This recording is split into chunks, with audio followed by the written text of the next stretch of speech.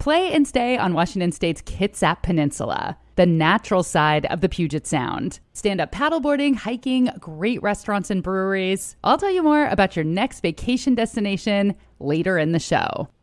Cairo, Seattle.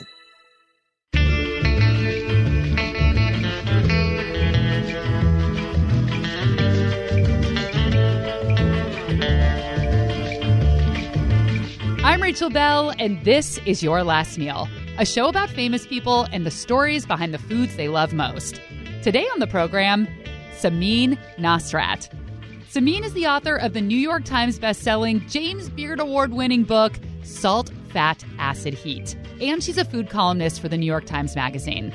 And those of us who have followed her writing and appearances on podcasts and online cooking videos were already very charmed by Samin. She laughs a lot, she's hyper-curious, she brings new life and light to the very saturated food and cooking media world. But last year, Netflix released her 4-part food and travel show, also called Salt, Fat, Acid, Heat, and the rest of the country fell in love. And part of her likability is how down-to-earth she is, how relatable she is. I just made a joke in therapy about how I'll never be the person who buys like $10,000 pants. Samin talks about growing up Iranian American, her love of double carbs, aka spaghetti sandwiches, and her favorite Mexican restaurant, El Molino Central in California's Sonoma County. El Molino is owned by Karen Taylor. And I know people sort of can criticize this, but I wasn't born in Mexico and I wasn't raised by a Mexican mother, so... Karen and I will talk about how she strives to honor Mexican cuisine and how she makes her homemade tortillas so amazing. We're also going to talk about Persian food, a cuisine that's been getting a lot more attention in the United States these days. Bon Appetit magazine's senior editor, Andy Baragani, grew up in an Iranian household, but he spent his youth hiding his identity. It was an assignment at a food magazine that brought him back to his culture. It really forced me to kind of look at my upbringing, the food that I ate, the food that I loved so much, but never wanted to learn how to cook. I wanted to learn foods from French chefs. That's what I thought was cool and hip and fancy. And we're gonna make a tahdig, or rather, rice with a tahdig, something that I've been wanting to cook for about a year, with the Caspian chef, Omid Rousteh, a Persian cooking teacher in Seattle. So what role does rice play in Iranian culture? Rice is everything. I think it all started with rice. But first, my conversation with Samin Nosrat. Samin's cooking career started at one of the country's most famous restaurants, Chez Panisse in Berkeley, California. It was opened in 1971 by Alice Waters, who was the original queen of the modern farm-to-table movement. Samin first learned about Chez Panisse at her freshman orientation in Berkeley, but she never really considered going. It was a fancy restaurant, and that wasn't the kind of place that her family would eat. And then my sophomore year, I fell in love, and my boyfriend was from San Francisco, and we really spent a lot of our time together eating, and he was showing me all of his favorite ice cream and pizza and his favorite stuff from his childhood. And he had really always wanted to go to Chez Panisse. So we decided to save up, and we saved $220 over 7 months to go eat there. And so we went for this dinner that was really amazing. And the dessert was a chocolate souffle, and the server brought it over. And we were like pretty obviously sticking out like a sore thumb. You know, I was 19. I was wearing a black tank top and a denim skirt. Like that was my fancy outfit. And so, they, you know, they knew something was up with us. And so she said, "Oh, have you ever had souffle before?" And I said, "No." And she said, "Would you like me to teach you how to eat it?" And I said, "Sure."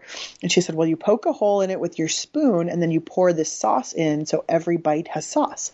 So I did that, and she asked how it was, and I said, "Oh, it's really good, but you know what would be really good with this and make it even better is cold milk." And she said, "You want milk?" And I was like, "Yeah." So she brought me milk, and then she also brought us each like a little sip of dessert wine to teach us the like refined accompaniment. And it was just this really sweet interaction. And, you know, at the time I had no idea like exactly how rude it is to tell somebody in a restaurant like how they could make the thing better. and also the fact that in fine dining, it's considered like milk is only for babies. So it was sort of this like, I mean, not that I had anything to hide, but it was a total giveaway that I was a total novice. And so I was so inspired by that meal that I wrote a letter asking for a job. And when I brought it in, they said, oh, you have to give that to the floor manager. And so when they brought me over to the office and she opened the door, it was the souffle lady. And she recognized me. I recognized her, and she pretty much right away hired me, and I started the next day. And that was the beginning of her culinary career. She started as a busser and worked her way up to a cook at Chez Panisse. Samin eventually moved on from restaurants, and she started teaching private cooking classes, counting author Michael Pollan as one of her students. He taught her how to write. She taught him how to cook. And I will pretty much read, listen, watch anything that Samin is connected to. One of the things that I think people love about you, and what I love about you watching you and reading your book, is that, number one, you don't seem like a food snob, but you definitely embrace highs and lows. You like food at Chez Panisse, but you also like Oreos. And you've also managed to just really be yourself. Or as far as what we all know, seems like yourself. Yeah. What if it was all a sham? Everyone kept telling me I was a natural, and I didn't understand what that meant. I do have the strange capability to not change in front of a camera, and I didn't realize that that's unique, you know? And apparently it is. I think a lot of people do get stiff. The wonderful thing about Netflix is that they recognize that from the first minute we met. Everything that they did, every comment that they had was about creating circumstances that allowed me to be my true self. They never wanted me to be anything else. They never wanted me to dress fancy or, you know, it was all just being me, which I'm so grateful for, because like in a world that has told me my whole life that I'm not okay as I am, that I, you know, that I don't measure up to standards of beauty or whatever, like to have this incredibly powerful sort of corporation coming and saying to me, just be you, that's good enough. And not only is it good enough, but it's great, was really a powerful thing for me emotionally. Can you talk a little more about that? Did you feel those pressures growing up that you didn't totally fit in? Yes. Yeah. I mean, I grew up in San Diego, which was at the time a very, very segregated place. And the part that I ended up on was predominantly white. I was very much aware of looking different and being different and having a different name and eating different food. And I was also made to feel different, like on a daily basis by the people around me. And it's funny because now, you know, I'm so much older, and I sometimes wonder, like, am I narrativizing this? Am I creating a story? And am I remembering it wrong? And what's funny is since the show came out, like all these people from my past are coming out of the woodwork. And so people are like posting pictures online of childhood things that we did together. And it's always like me and a whole bunch of blonde girls. So I'm like, okay, I did not remember it wrong. And so it's not, you know, there's of course nothing wrong with being blonde or being white. And I have so many friends who are blonde and white and beautiful and wonderful. It's just that when an entire society and an entire culture is like sending signals constantly to all of us that there's one standard of beauty or one standard of normalcy, or that one thing is the default and everything else is weird, then like, of course a little kid can't help but feel excluded and feel different. And so growing up eating your mom's food, eating Persian food, what was your school lunch like? What would she pack for you? Well, sometimes I had Persian leftovers, or there are certain Persian dishes that like make a great sandwich, you know? There's something we have called kotlet, which is kind of like a little mini meatloaf or something, you know, like a little patty. And so that would make a great sandwich with pickles and mayonnaise, and my mom would stick it in a pita pocket. Or kuku sabzi, which is sort of a herb and greens rich frittata, and I'd get a kuku sandwich. Or sometimes one of my favorites was like she would make Persian pasta, which all Persians make this one type of pasta. I think that's what they and it's called macaroni. and so this is like the pasta I grew up eating, was this very specific flavor of like beef. It was a beef and tomato sauce with mushrooms or a lot of oregano. And I mean, it was super good, but only like when I became a cook and moved to Italy did I realize like it has nothing to do with Italy. Like you never find a sauce like that in Italy. It's very, very particularly Iranian. So my mom would make macaroni, and then she would give us this incredible double carb lunch of like pita pockets filled with macaroni. Oh, yeah. We called them spaghetti sandwiches. They were so good. Well, what's interesting, I feel like you hear a lot of kids who have foreign parents, myself included, just wanting to fit in and like, oh, I just wish I could have a white bread sandwich with a Kraft single in it. But it sounds like you really embraced the lunches that your mom was making you. I mean, I totally did. Don't get me wrong. But like, I had a friend I remember in like 3rd or 4th grade, and we would walk to school together. And her mom always made her like Wonder Bread PBJs that also, she was like stick thin. I think her mom was trying to get her to gain weight. So her mom would put margarine and peanut butter and jelly in the sandwich. Wow. And then she would also get like a bag of Cheez-Its and a bag of Oreos. And for whatever reason, she hated Oreos. And I just like, I would have done anything for an Oreo. So my friend would like take her bag of Oreos and throw them in a bush every day on the way to school. And I was like, is it the same bush? Like if I went in there, would there be like 100 bags of Oreos? And I still have like an irrational sort of fascination with like things like Kraft singles or macaroni and cheese or sort of like all of the trashy things that are probably like most American kids grow up with. To me, they seem like exotic and and fascinating, and I have like strange cravings for them. So like I'll always be like, give me the Hidden Valley Ranch, Me too. I am so with you. Will Samin's last meal be a Kraft single Oreo sandwich? Will it be a Persian dish she grew up eating around her family table? You only have to wait about a minute to find out. Or you could check out the title of the episode. Yeah. Spoiler alert. We'll be right back.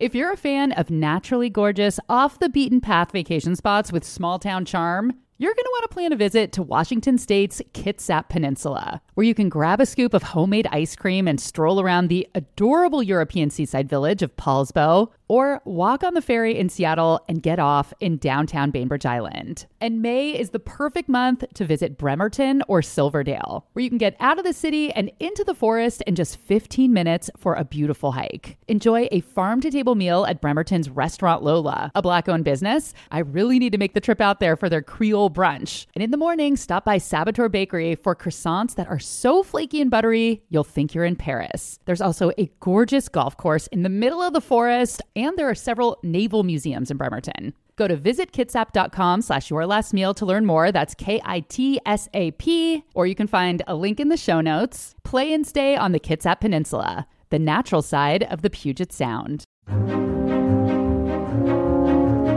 If you like listening to Your Last Meal, you might like watching my new TV show, The Nosh with Rachel Bell. We just wrapped up season 1, so there are 4 tasty episodes ready for you to binge at CascadePBS.org. In episode 1, I convince an East Coast skeptic that Seattle now has fantastic bagels. And in the season finale, we go truffle hunting, just about an hour outside of Seattle. Episodes are a quick bite, just 8.5 minutes long. So grab a snack and cozy up with The Nosh. Available anytime, anywhere at CascadePBS.org, or find a link in the show notes.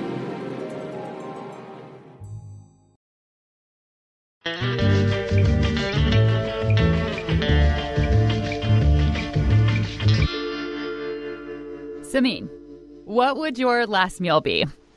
Mexican food. I sometimes say roast chicken, but I'm like, let's be real. I love Mexican food so much. Yeah. You have to. You grew up in San Diego. Totally. What Mexican food if you had to choose? God, that's always changing, but there is a restaurant in Sonoma that's called El Molino Central that is so delicious. It's a little tiny taqueria. It doesn't look anything special from the roadside, but they do so many special things inside, including they grind and nixtamalize their own corn, which is the process that like corn goes through to turn from corn kernels into the corn that we eat in tortillas and tortilla chips. They do that themselves. And so it means that all of their corn items, their tortillas, their tortilla chips, and their tamales have the most sweet, corny flavor. I would probably get really hungry before my last meal and then go there and eat one of everything. They have the most incredible fish tacos. They have the sweetest tamales. I really love there because there's not too much masa on the outside. They're not too dry. They're super tender and the filling's really delicious. They have this incredible dip from the Yucatan that's called sikil pak that I kind of describe as like a pumpkin seed hummus or something. It's made with pumpkin seeds and tomatoes and garlic, and it's so creamy, and that I love dipping chips in.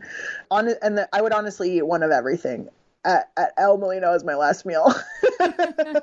When I called Karen Taylor, the owner of El Molino Central, and told her that Samin wants her last meal at her restaurant, Karen was beyond thrilled. She's a fan, aren't we all? El Molino Central is in Boys Hot Springs in Sonoma County, in a predominantly Hispanic neighborhood. El Molino translates to the mill, and El Molino Central mills or grinds its own corn. Something Karen started doing more than 25 years ago when she started her tamale company, Primavera. We wanted to have organic tortillas, and there wasn't any dehydrated corn maseca available that was organic, and we wanted to be in the Berkeley Farmers Market. So I found a guy that was selling a 15 horsepower grinder in Santa Rosa, and we bought it. Describe the process. A lot of people just buy tortillas in the store and they don't know that there's a special process that the corn goes through to turn the corn into masa. So talk about the grinding and then the nixtamalization process? Nixtamalization. Well, it starts with dried corn, that looks like popcorn or hominy, and then you soak it in water and cal or lime, which is calcium hydroxide, and heat it for a little while, half hour or whatever, and then let it soak overnight. And the lime penetrates the corn, and it makes it also more nutritional, but it inflates, and then you wash it and grind it in stone grinders with water. So it's always a wet grind like cookie dough. This word is so hard for me. Nixtamalization is I did it! Nixtamalization is an ancient process dating back to about 1500 BC in Mesoamerica. And as you would imagine, freshly grinding and nixtamalizing your own corn is way tastier than buying packaged tortillas or masa. Karen is currently using Hacienda corn, which is an heirloom variety from Oaxaca. And the best part is that the neighborhood people can come and buy their masa from us. Like in Mexico, all these villages have a sort of central molino where they bring their corn and the molinero grinds the corn, and they can ask them to grind it how they like it. They can always buy tortillas and masa, so it's worked out in that way too. And then it kind of became busier and busier and more of a restaurant. So you've created a community hub similar to what exists in Mexico. I think so, as best we can. Everything's very reasonably priced. The masa's dirt cheap. The tortillas are as well. And I think people are excited to see the blue tortillas. It's all worked out. Karen has a big staff of cooks, mostly Mexican women who have stuck with her for more than 20 years. I see a couple of names on your menu, like Zoraida's mother's Oaxacan red mole chicken enchiladas, and I see, where's the other one? Oh, Rufina's pork tamales. Are these a couple of the women who work for you? Yes. Zoraida. She's kind of a kitchen manager during the day. She and her sister, Alfonsina, and another sister that has since gone back to Mexico, Katarina. All three of those I've been really lucky to have, and they really don't want anyone to help them make the mole. And sometimes I insist, like, I want to do Patricia Quintana's mole because I like it. It has prunes in it and things like that. But they like to make their own mole, and they can make black mole. They're so good at it. I don't need to get in the middle of that. That's for sure. Karen is not Mexican, but she got her start cooking Mexican food in a restaurant in Mexico more than 30 years ago, and she spent a lot of time there. She tries to honor the Oaxacan and Yucatan dishes El Molino serves, and she doesn't do her own spin on them.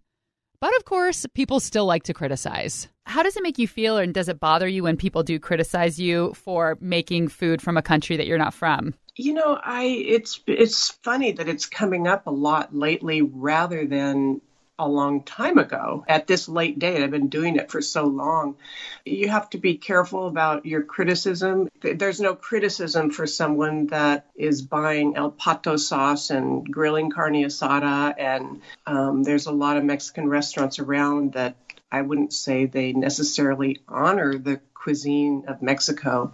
You know, it's a world-class cuisine now, luckily. People are interested and they want to do it. So I don't claim to be an expert on Mexican cooking, but, you know, we've done a pretty good job with a lot of sincere effort. There's people doing all kinds of cuisine, and in this country, we don't have an indigenous cuisine. You know, I'm not claiming anything. I'm just trying to do a good job by it. El Molino Central is in Northern California.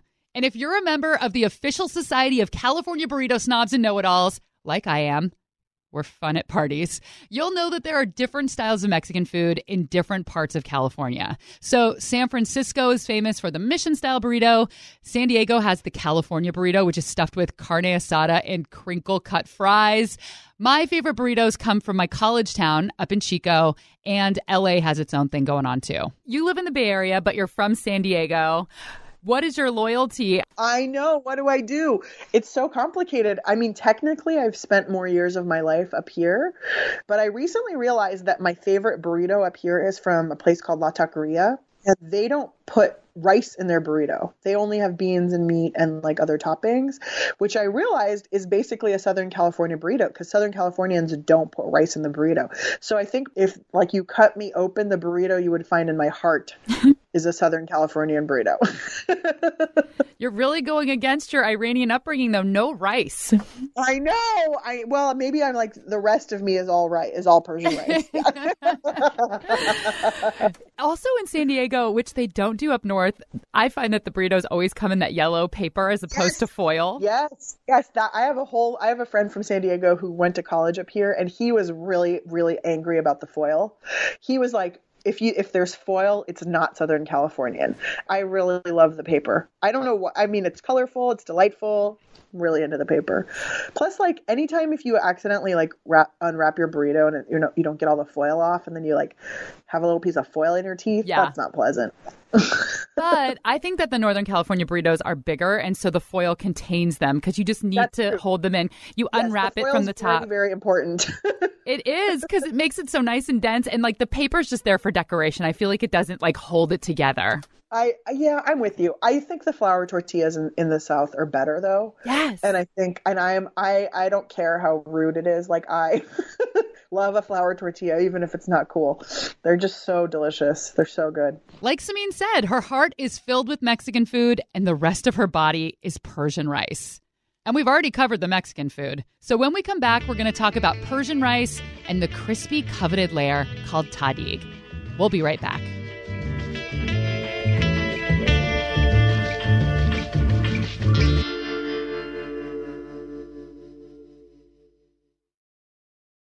Oh, hi, guys. Before we get back to the episode, Samin and I were talking earlier about NorCal burritos versus SoCal burritos, and I wanted to let you know that we have a whole episode focusing entirely on the history of the burrito. You got to go way, way back to a very early episode featuring the last meal of former child actor and current writer Mara Wilson. San Francisco-style Mission burritos, or something having to do with matzo ball soup. Samin's favorite San Francisco burrito is from La Taqueria, which was declared the best burrito in the country by a burrito bracket done by 538. The reason La Taqueria won to me is that it has this sort of miraculous first bite. It's incredibly juicy and delicious and packed with flavor, and it's sort of like a food epiphany the first time you have it. So if you love burritos as much as I do, first of all, go get yourself one, and then scroll back and listen to the Mara Wilson episode. All right, back to the show.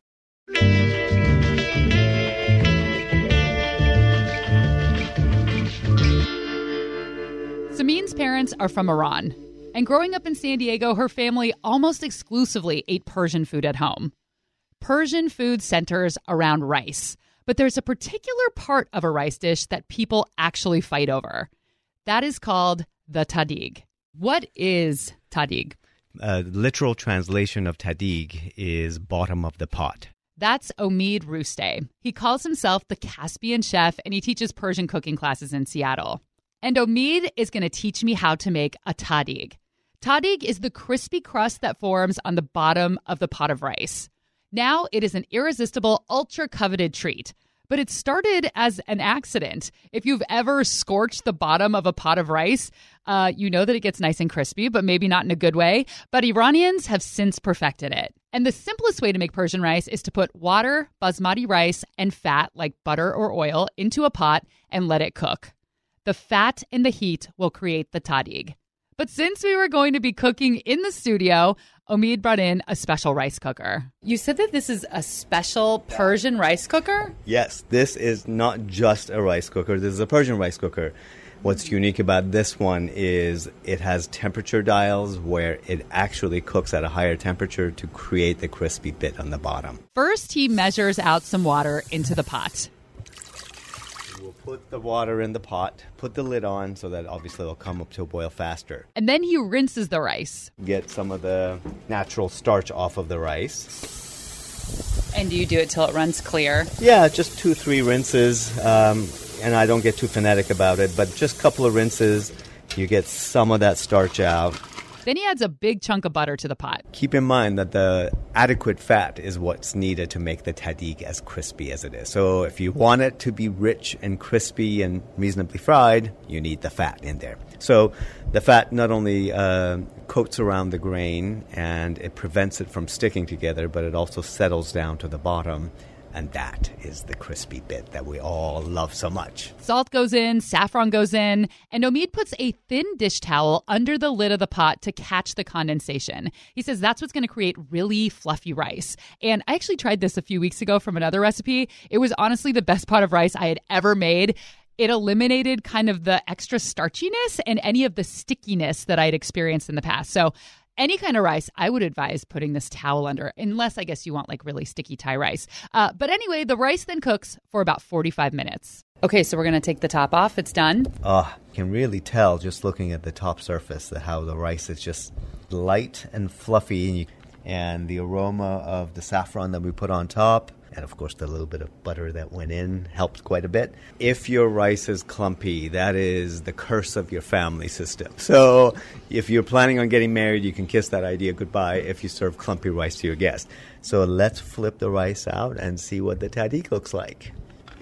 Now, the moment of truth, and I think every time I make rice, you're just going to get what you're going to get. Yeah. And it's always good, but it will look a different shade. So it's a metaphor for life. That's right. So here we go. Look at her. There we go. She looks good. I'm just going to touch it. Yes. I'm going to go get us some spoons. The rice was intensely buttery, super fluffy. There was not a single grain stuck together. And if you're like me and you're used to eating a lot of Asian rice, like Thai rice or Japanese rice, sushi rice, this is a very different experience. Omid tells a story of when he first came to the U.S., he was taken to a Chinese restaurant and he was appalled by the rice because it was all stuck together and it's supposed to. But in his culture, sticky rice is a disgrace. You heard him. You won't be able to get married if your rice sticks together. Anyway, back to our rice. It was the first time that I got to try tahdig, and it was crusty and crispy and tinged yellow-orange by the saffron. So delicious. When you're talking about people, food, the culture, when do you use Iranian and when do you use Persian? That's a great question, and I get asked that a lot. And I don't know if it's universally understood that way or not. But I think of my ancestry, my heritage as being Persian, and my country of origin and citizenship being Iran. So I am Iranian, as in I was born in Iran, and I am Persian, as in my ancestry is Persian. So that's how I differentiated. What about for the food? Would you say Persian food?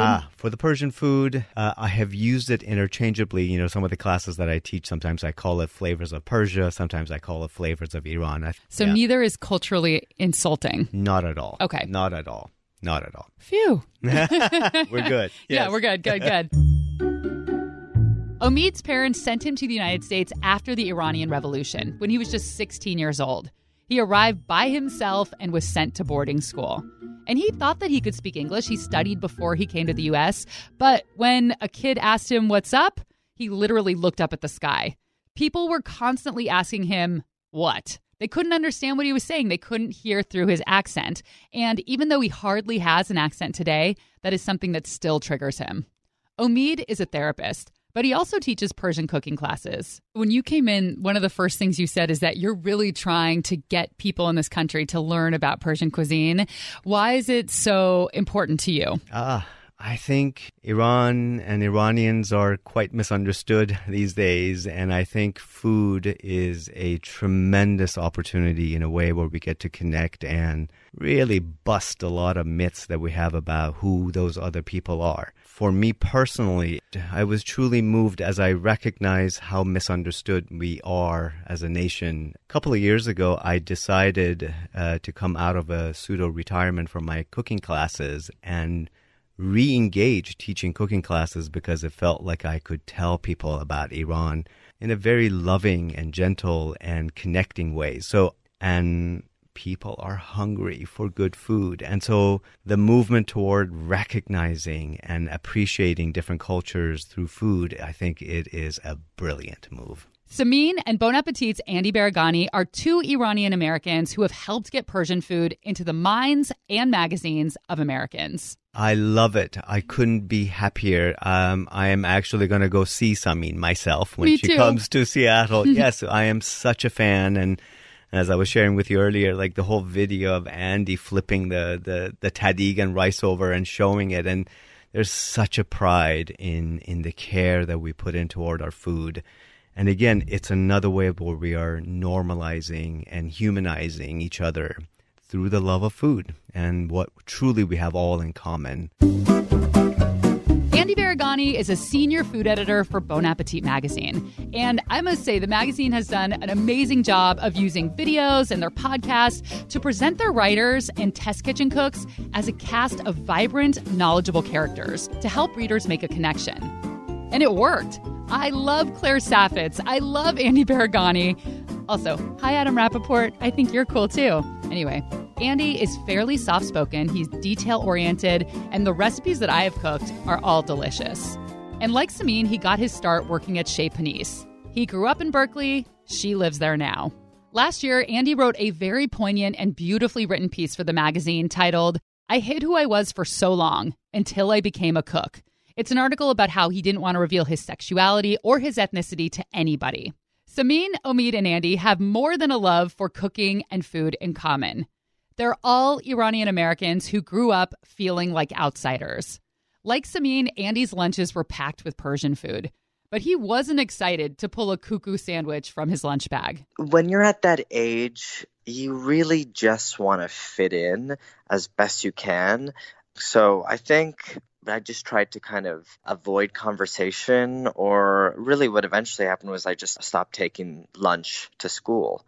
It was easier for me to just like not take lunch and avoid the kind of conversation, or I just remember days I wouldn't even eat just because I didn't want to bring lunch from home. Andy also didn't feel comfortable with his name. My full name is Andishe Baraghani, and that is a hard name to pronounce for most people. So I took the liberty of kind of shortening it to Andy when I transferred school districts, and I didn't know anybody, and I didn't want people to ask me about that name. And I was very quick to cut the teacher off when they were kind of reading the names from the roster, and I would just say, "Oh, Andy's fine." My last name, the correct pronunciation, which is also very difficult to say, is Baraghani. The GH makes the G sound, which is actually very hard to pronounce if you don't speak Farsi. And I kind of just started saying Baraghani. So Andy Baraghani. And so Baraghani kind of sounded Italian to me. And so I kind of started saying that I was Italian, which is not true. And I don't know why, but I purchased a shirt as a teenager that said Italian Stallion, which the same thing about just fitting in.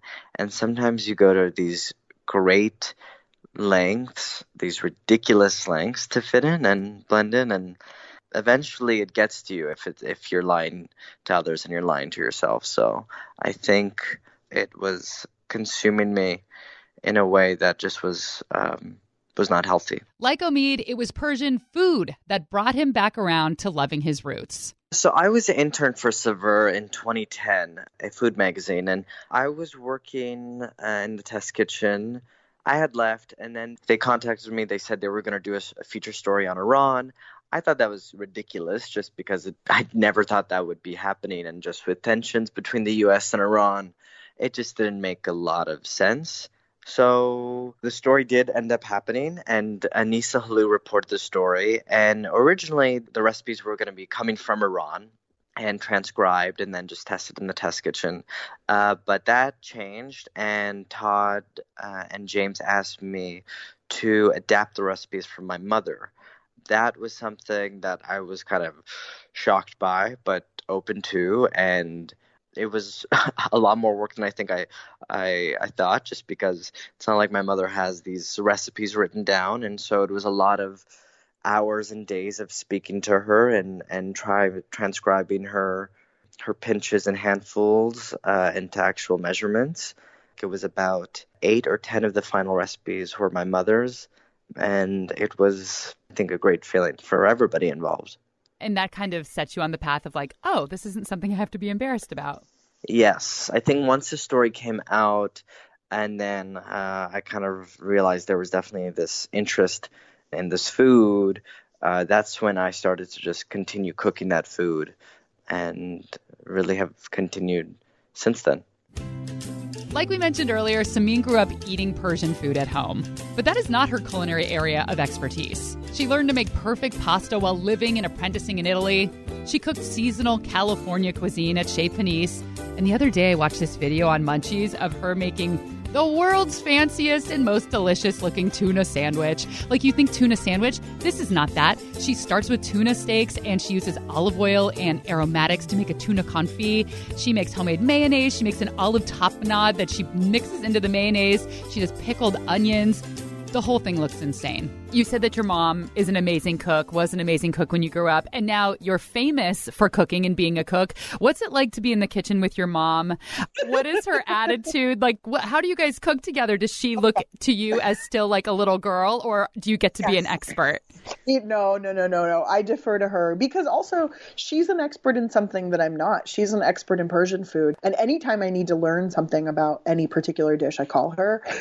I learned a long time ago. I remember one of the first times after I started cooking, I went home to visit my family and I was so excited to make something for everyone. And I think at that time, I was really into chicken pot pie, which was some American thing that I had never had before, so I really wanted to make that. And I had learned how to make like gravy and I was really into making biscuits. And so I made this pot pie with like biscuits in it.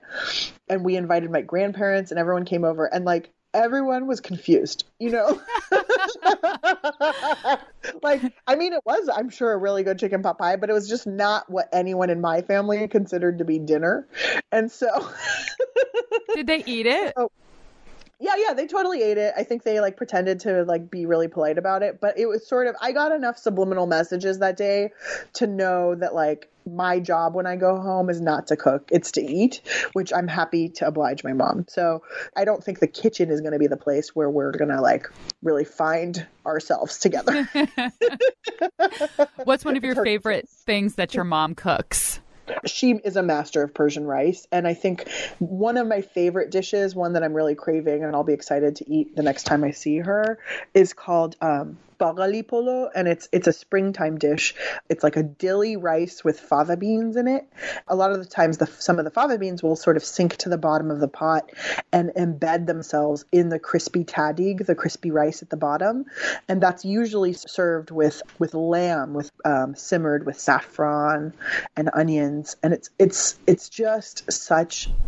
Oh, it's so, I think I'm really into double starches is what I'm coming to here. Like bean and rice burritos or just bean burritos, spaghetti sandwiches, fava bean rice. You need a tadig taco. Yeah. Oh, yeah. And that was Samin Nosrat's last meal. Samin will be in Seattle if you happen to live here at Benaroya Hall on Sunday, March 10th, in conversation with the Seattle Times food writer Bethany Jean Clement. I'll be there. Come say hello. She'll also be in Portland the next day, March 11th. Pick up her book, which completely sold out around the holidays. You literally could not get it anywhere, but you can get it now. Or watch her Netflix special. It's so good. I've watched it all the way through twice. Both are called Salt, Fat, Acid, Heat. Thanks to Karen Taylor, owner of El Molino Central and Primavera Tamales in Sonoma. Thanks so much to Omid Rousteh. This guy is one of the most genuine, sweet, interesting people you will ever meet. If you are at all interested in learning Persian cooking, which I definitely am, and you happen to be in the Seattle area, take one of his cooking classes. You can find him at thecaspianchef.com. A thank you to Andy Baragani, Bon Appetit Magazine's senior editor. You can follow me on Instagram. Check out the newest issue of Bon Appetit. We just launched a Bon Appetit channel on Roku or Apple TV. So we have our own channel now. So you are able to kind of watch all our videos in the comfort of your own living room. This episode was produced by Aaron Mason and me. Theme music by Prom Queen. Follow me on Instagram at Your Last Meal Podcast and leave us a review wherever you listen to podcasts. It helps to get the show out to new people, and it's good for our self-esteem.